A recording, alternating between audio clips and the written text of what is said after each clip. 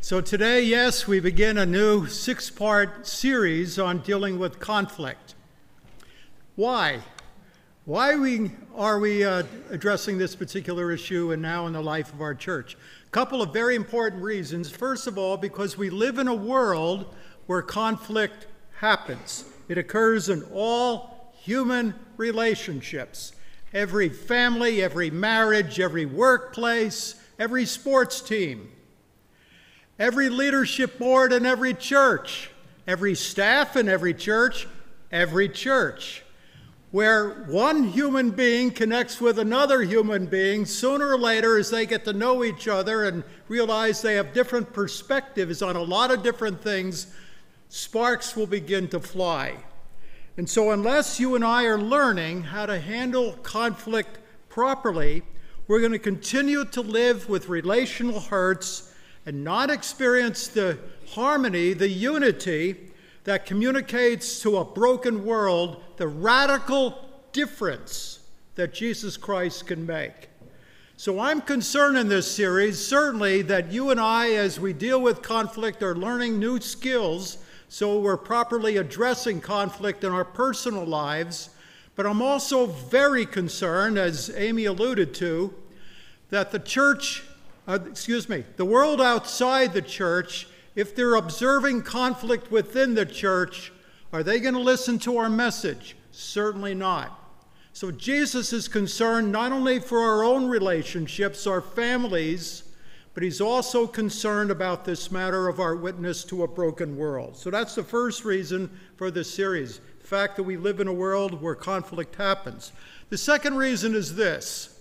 According to the Vital Church report that we did back in the fall, remember that? You said, not Vital Church, you said that as a congregation we do not handle conflict particularly well. Look at this chart and you'll see what I mean. Let's begin way over on the right. So in answer to this question, are church members and leaders good at conflict resolution? 13%, that is the staff, responded by, well, that's their score. 13% said, yeah, we're good at that. The board, higher score, 63%. The generation known as the silent generation, that would be those between the ages of 76 and 96. They gave the highest score. What's the lowest score among generations? Well, millennials, those between the ages of 25 and 41, 9%. Go all the way over to the left and you see the overall score, 25%. You say, is that good? Vital Church says anything less than 70% is cause for concern. So there you go, 25%.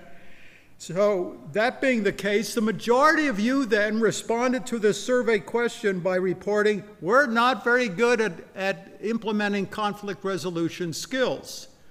So in order to at least begin to address this, the staff, I think it was back in January, began to read a book and engage in conversation around some videos recommended by Vital Church entitled Peacemaking. And at some point down the road, the leadership board anticipates going through the same material. The author of that book and series mentions that there are 4 primary wrong ways that you and I typically respond to conflict. And I want you to see what they are. The first is a passive style of response, and this is the definition or description. I hope you can read it, but here we go. People who use passive responses tend to believe that all conflict is wrong and must be endured quietly. Passive responders tend to believe mercy and love forbid any confrontation, so they will go to great lengths to deny feelings of anger and to avoid speaking the truth. Passive responders are usually quiet, unassertive, compliant, non-resistant, and submissive. They hold secrets and cover up truth. Passive responders are more interested in keeping themselves and others from hurt than they are in reconciling themselves or others in God's truth.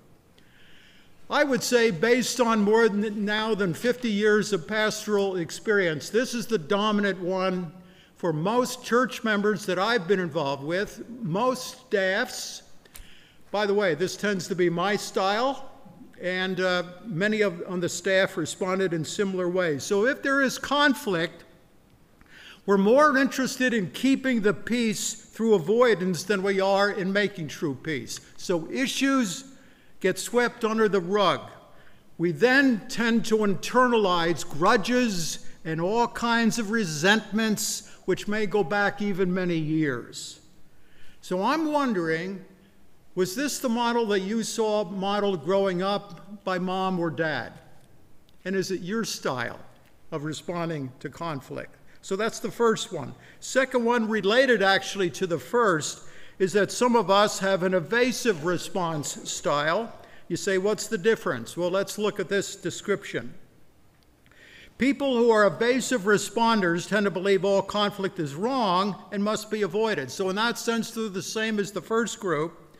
Evasive responders, though, are reluctant to admit that there is a conflict, and when unavoidable, they will spread rumors, rationalize, compromise, or blame others for the conflict.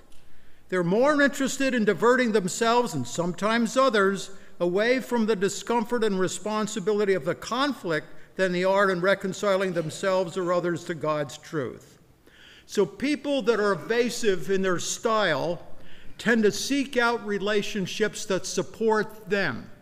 They may be in a relationship, a friendship with somebody for many, many years. They do things socially, backyard barbecues, they go to concerts or whatever together. But if there is a significant conflict with that person who's been a friend for years, what happens? They are willing to sacrifice the relationship rather than address their issues. They will quit the job rather than face their issues. They will file for divorce. They will even leave a church rather than face their contribution to the conflict. So again, I want to ask you, is that what you saw modeled by mom or dad growing up? And is that your particular style? Now, before we go to the next two, let me give you this little bit of a segue. As the author Jim Van Eperen correctly points out, the Apostle Paul in Ephesians 4, verse 15, tells us to speak the truth in love. The problem with these first two responses is that people think that they're responding in love by covering up the issues, and consequently, they're not really loving and they're avoiding truth.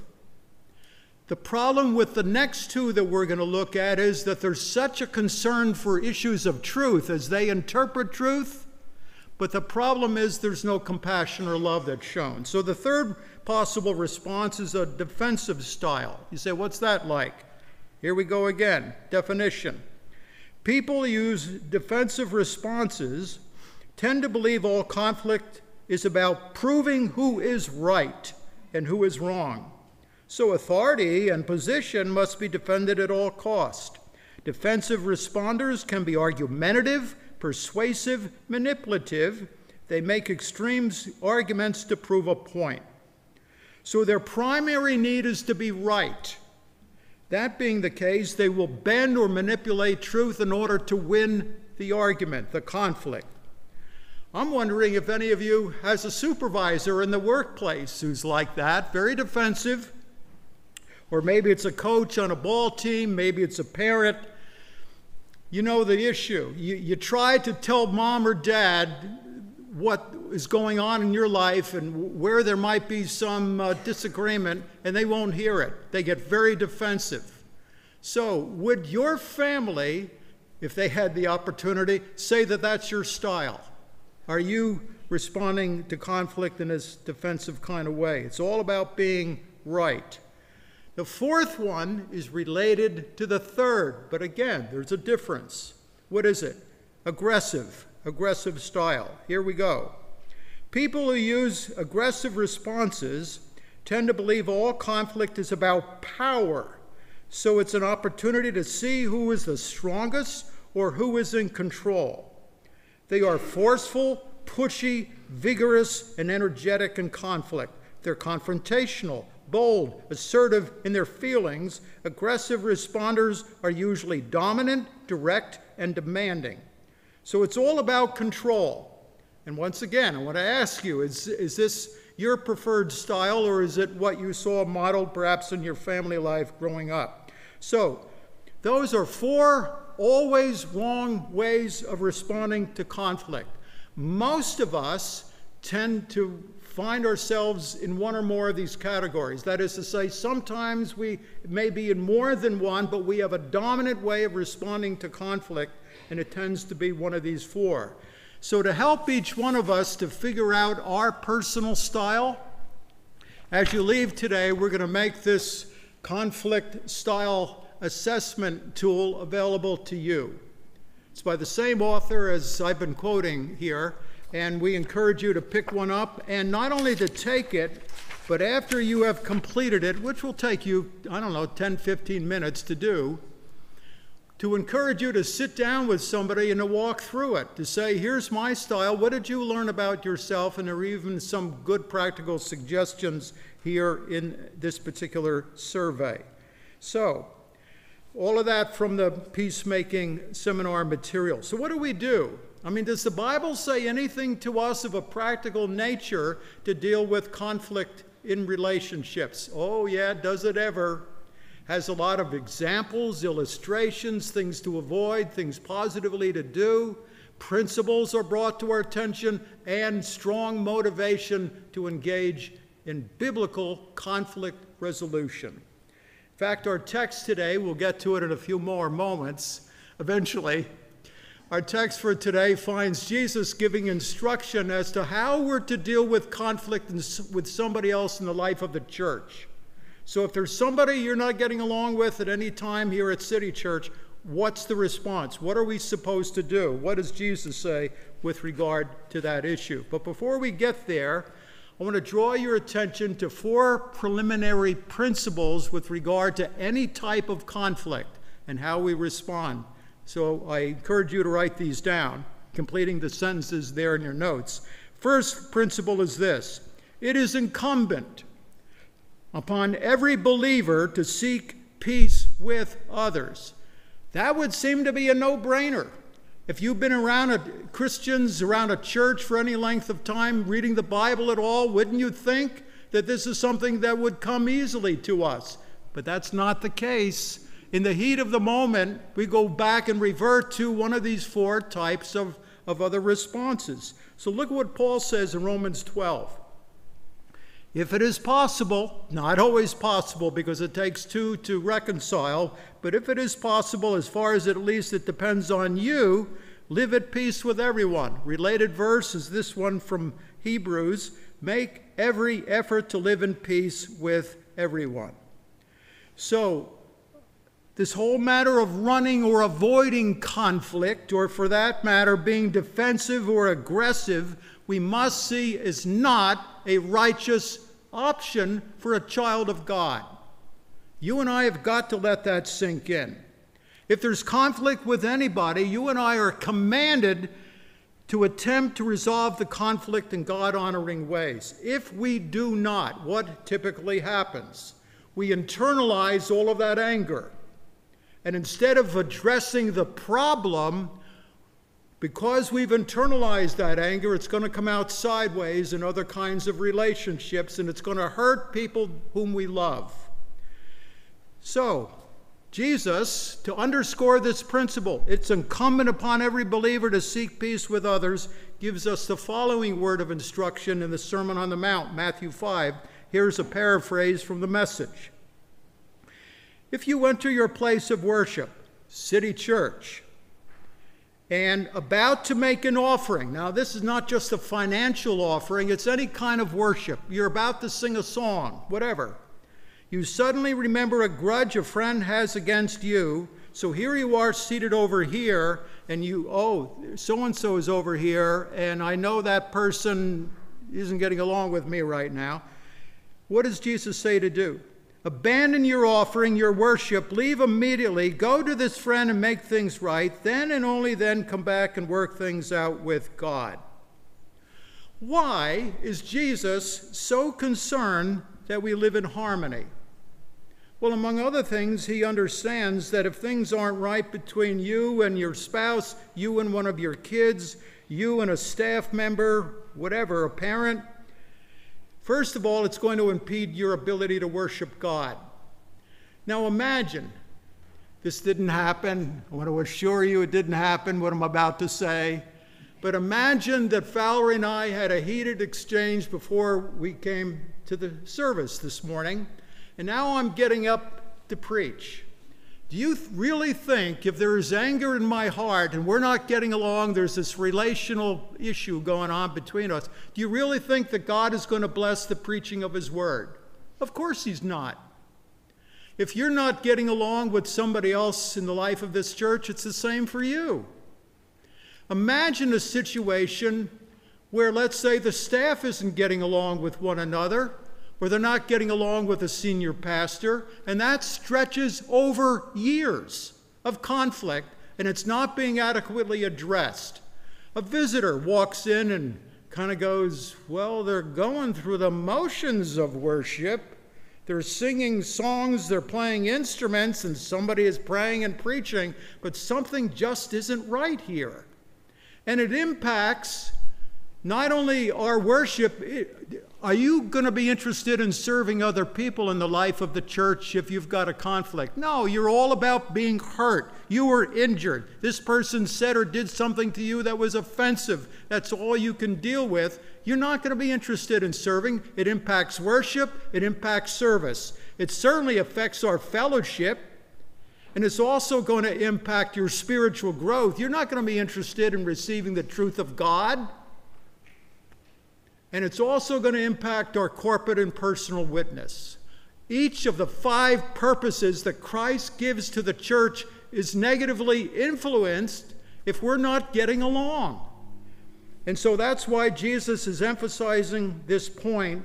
It is incumbent upon every child of God to seek peace with others. Many of us, because we tend to be passive in our styles, for example, find conflict very hard to do. Granted, it's hard for me to do. It takes a lot of courage. It's got to be done very carefully, but it must be done. So that's the first of the 4. Second observation, some minor conflict can be resolved by merely overlooking it. 1 Peter 4:8. Above all, keep loving one another earnestly. Why? Well, since love covers a multitude of sins. Now, you're going to find this hard to believe, but I have certain personality quirks that certain people might not appreciate. And by the way, so do you.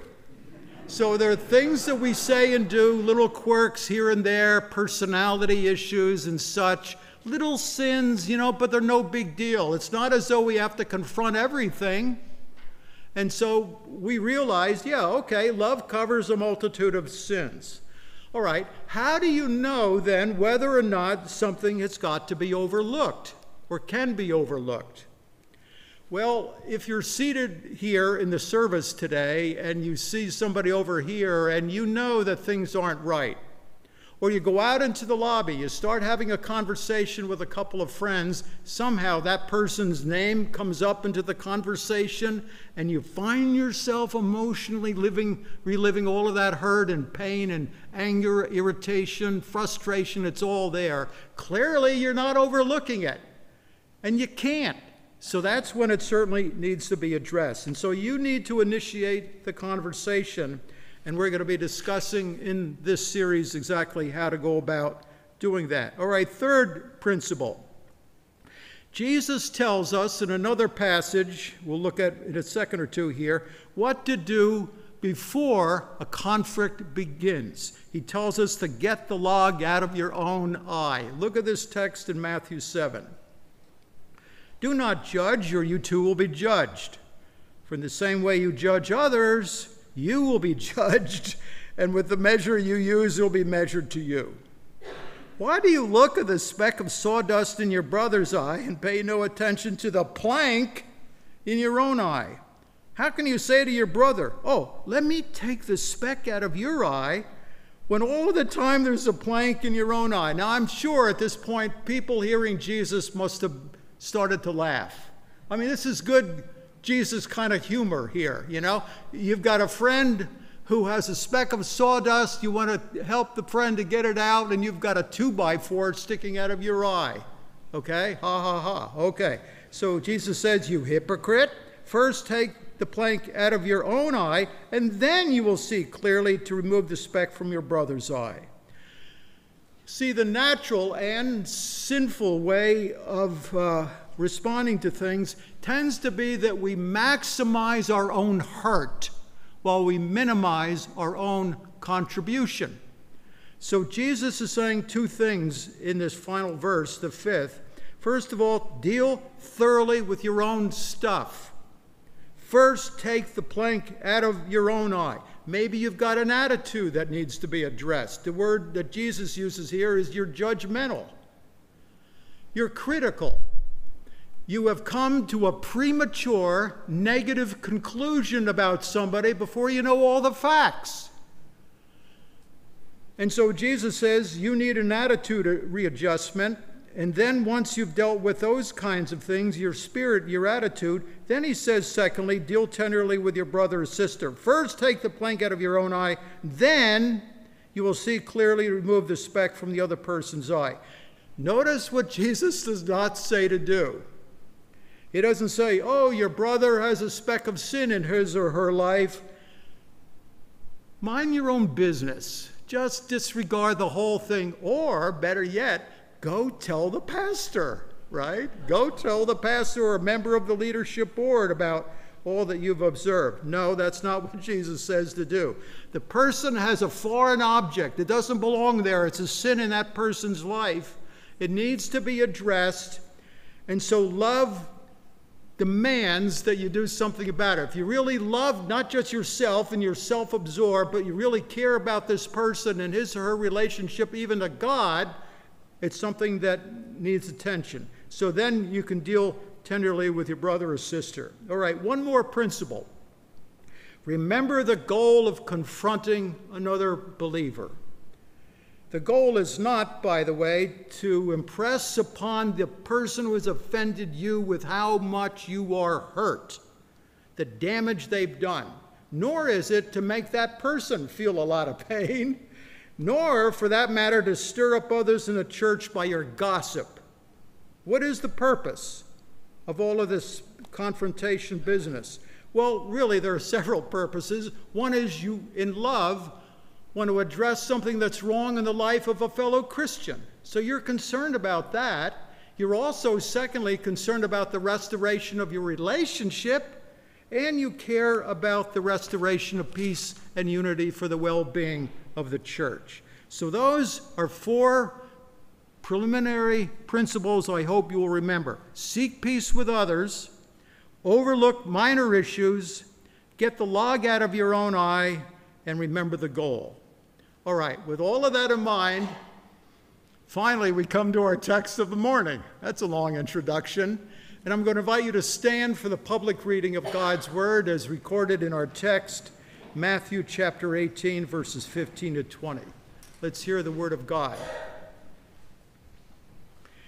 If another believer sins against you, go privately and point out the offense.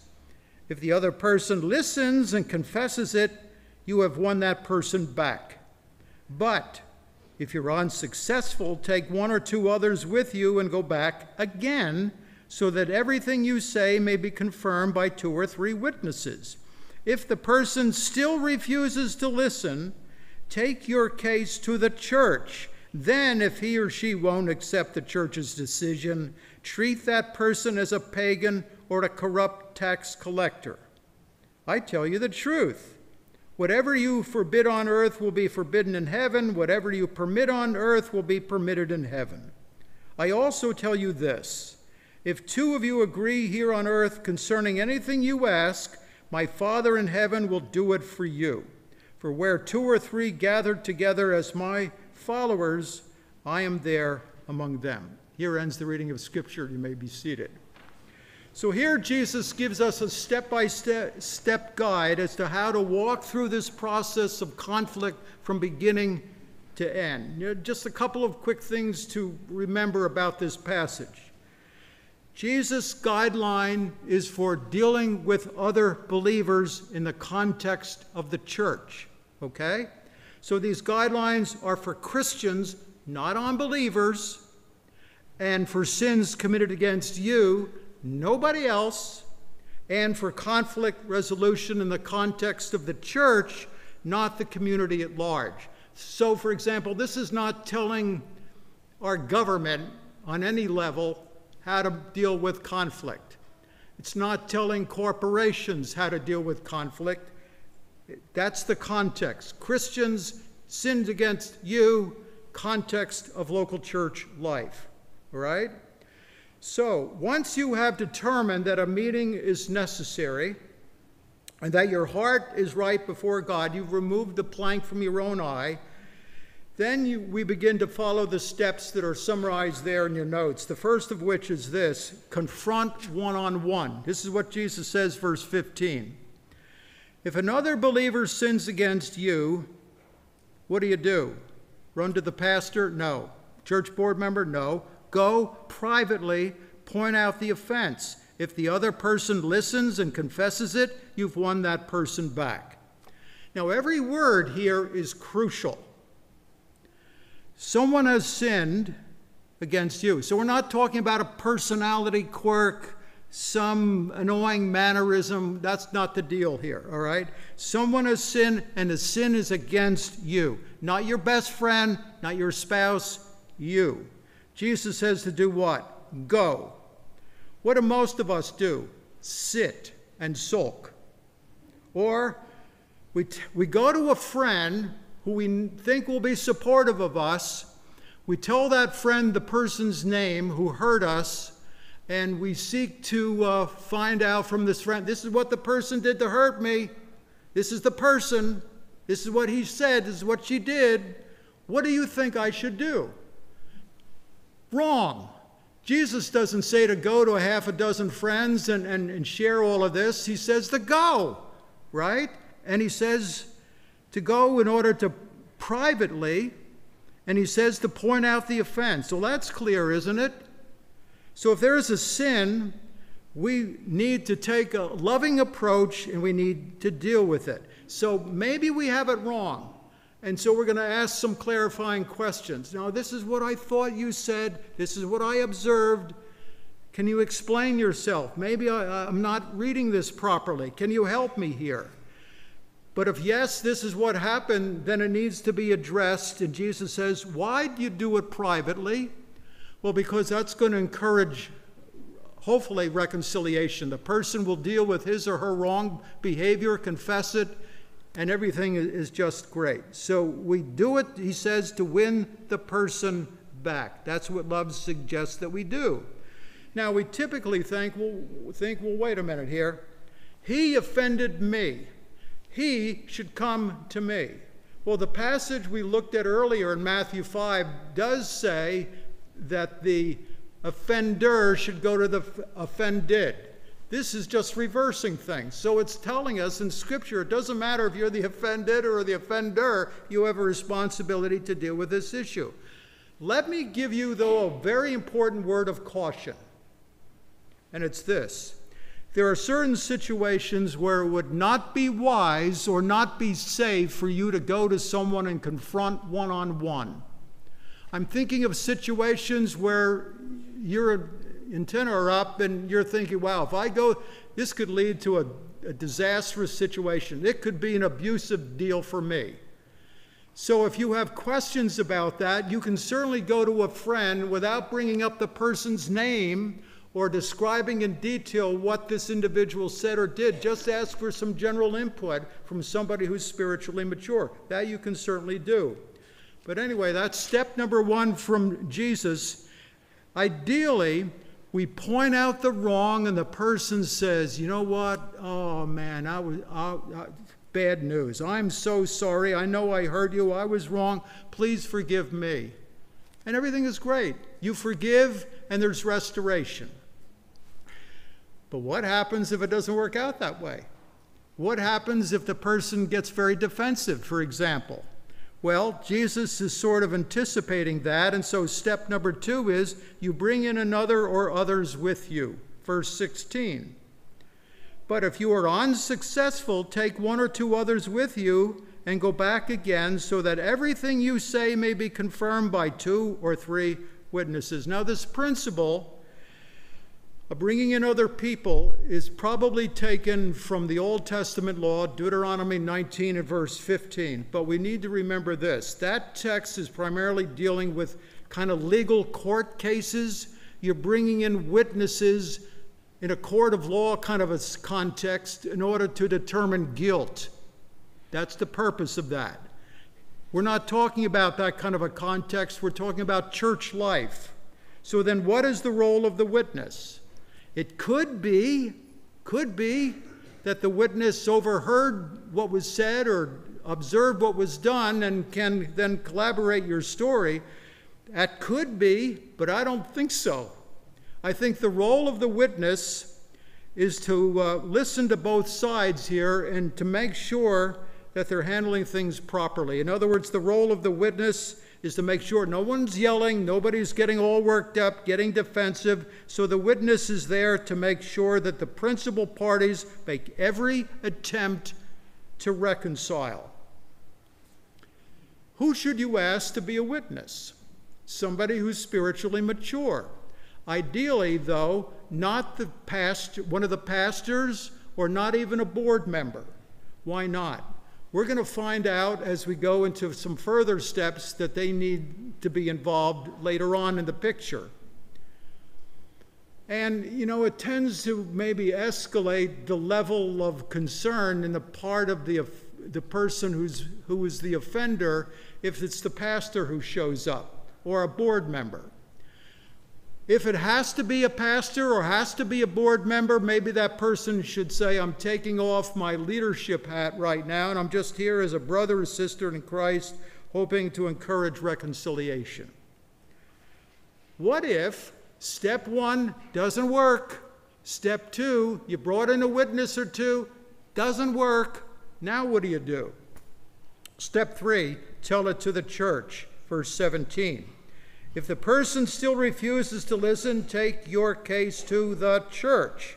Now, the church here is understood to be the spiritual leadership of the congregation. Those who are called to give spiritual shepherding to the flock. Now, elsewhere, the Bible calls them elders. Here at City Church, we call them leadership board members. So it's their task now, out of a concern for unity in the congregation, to consider the charges against this errant brother or sister and once again seek to apply Scripture wisely, lovingly, cautiously in an effort to bring that person to repentance. Now, if the person repents, everybody can sing the Hallelujah chorus and shake hands and go home, right? However, if the person has, let's say, damaged property, or taken money, or has hurt other people in the process, then the leadership must make sure that the person's repentance is genuine by addressing those other kinds of issues in that individual's life. And that can happen. Heard many stories over the years of that happening. But if not, let's say that bombs out too. 3 steps, none of them work. Step 4, treat the person like an unbeliever. Verse 17. Then if he or she won't accept the church's decision, treat that person as a pagan or a corrupt tax collector. So if in the end it doesn't work, doesn't bring about repentance, it's the duty of the leadership of the church to declare their lack of repentance, which is an evidence of a sign of unbelief, requires them to formally declare this person is no longer a member of the church. The process is called excommunication. It's removing privileges like the Lord's Supper. You say, well, wait a minute. Can the person still attend worship services? Well, let me ask you, can pagans and tax collectors continue to come to worship service? Of course, we hope that they will. And so we hope that this person will, and they'll be encouraged to move toward repentance. Okay, but as a church, do we shun this person? I mean, there are some religious bodies that practice shunning. Do we do that? Well, did Jesus shun tax collectors and pagans? Well, of course not. And so we shouldn't do that either. So meanwhile, let's remember that this process, though it may seem very hard to you, it's the loving thing to do. If we really love this person who has committed this wrong and there's a refusal to repent, the loving thing is confrontation. If we love the unity and the peace of the church, it's something that has got to be addressed. And so to encourage us, to motivate us, Jesus gives us two thoughts here. The first is assuring the church of his presence. Look at verse 18. I tell you the truth. Whatever you forbid on earth will be forbidden in heaven, and whatever you permit on earth will be permitted in heaven. So he's encouraging this kind of response on the part of the leadership in the church by promising his presence in affirming the decision. In addition to that, he closes this section with a wonderful prayer promise. Look at, well, I guess you can't. It's not on the screen. Sorry, I forgot this verse. So let me just quote it. Where 2 or 3 gather together as my followers, I am there among them. Now, there is a promise that's oftentimes taken out of context. The context here is what? Church discipline. So that's the promise for efforts by the church to promote healing and peace. So there you have it. Those are the steps. And I'm wondering this morning, what does this say to you? Well, let me summarize some action steps for you to be giving consideration to. Here they are coming up on the screen. First of all, it's saying this to you. Don't ignore conflict. Address it. Number 2, don't exaggerate conflict. Solve it with the least possible publicity. Number 3, don't abandon conflict. Pursue it to resolution. Number 4, don't fence yourself in by conflict. Take 1 or 2 witnesses. 5, don't recycle conflict. Once resolved, let it go and get back to your life. Finally, don't fear conflict. Remember that Jesus Christ, the Lord of the church and the great reconciler, is with us.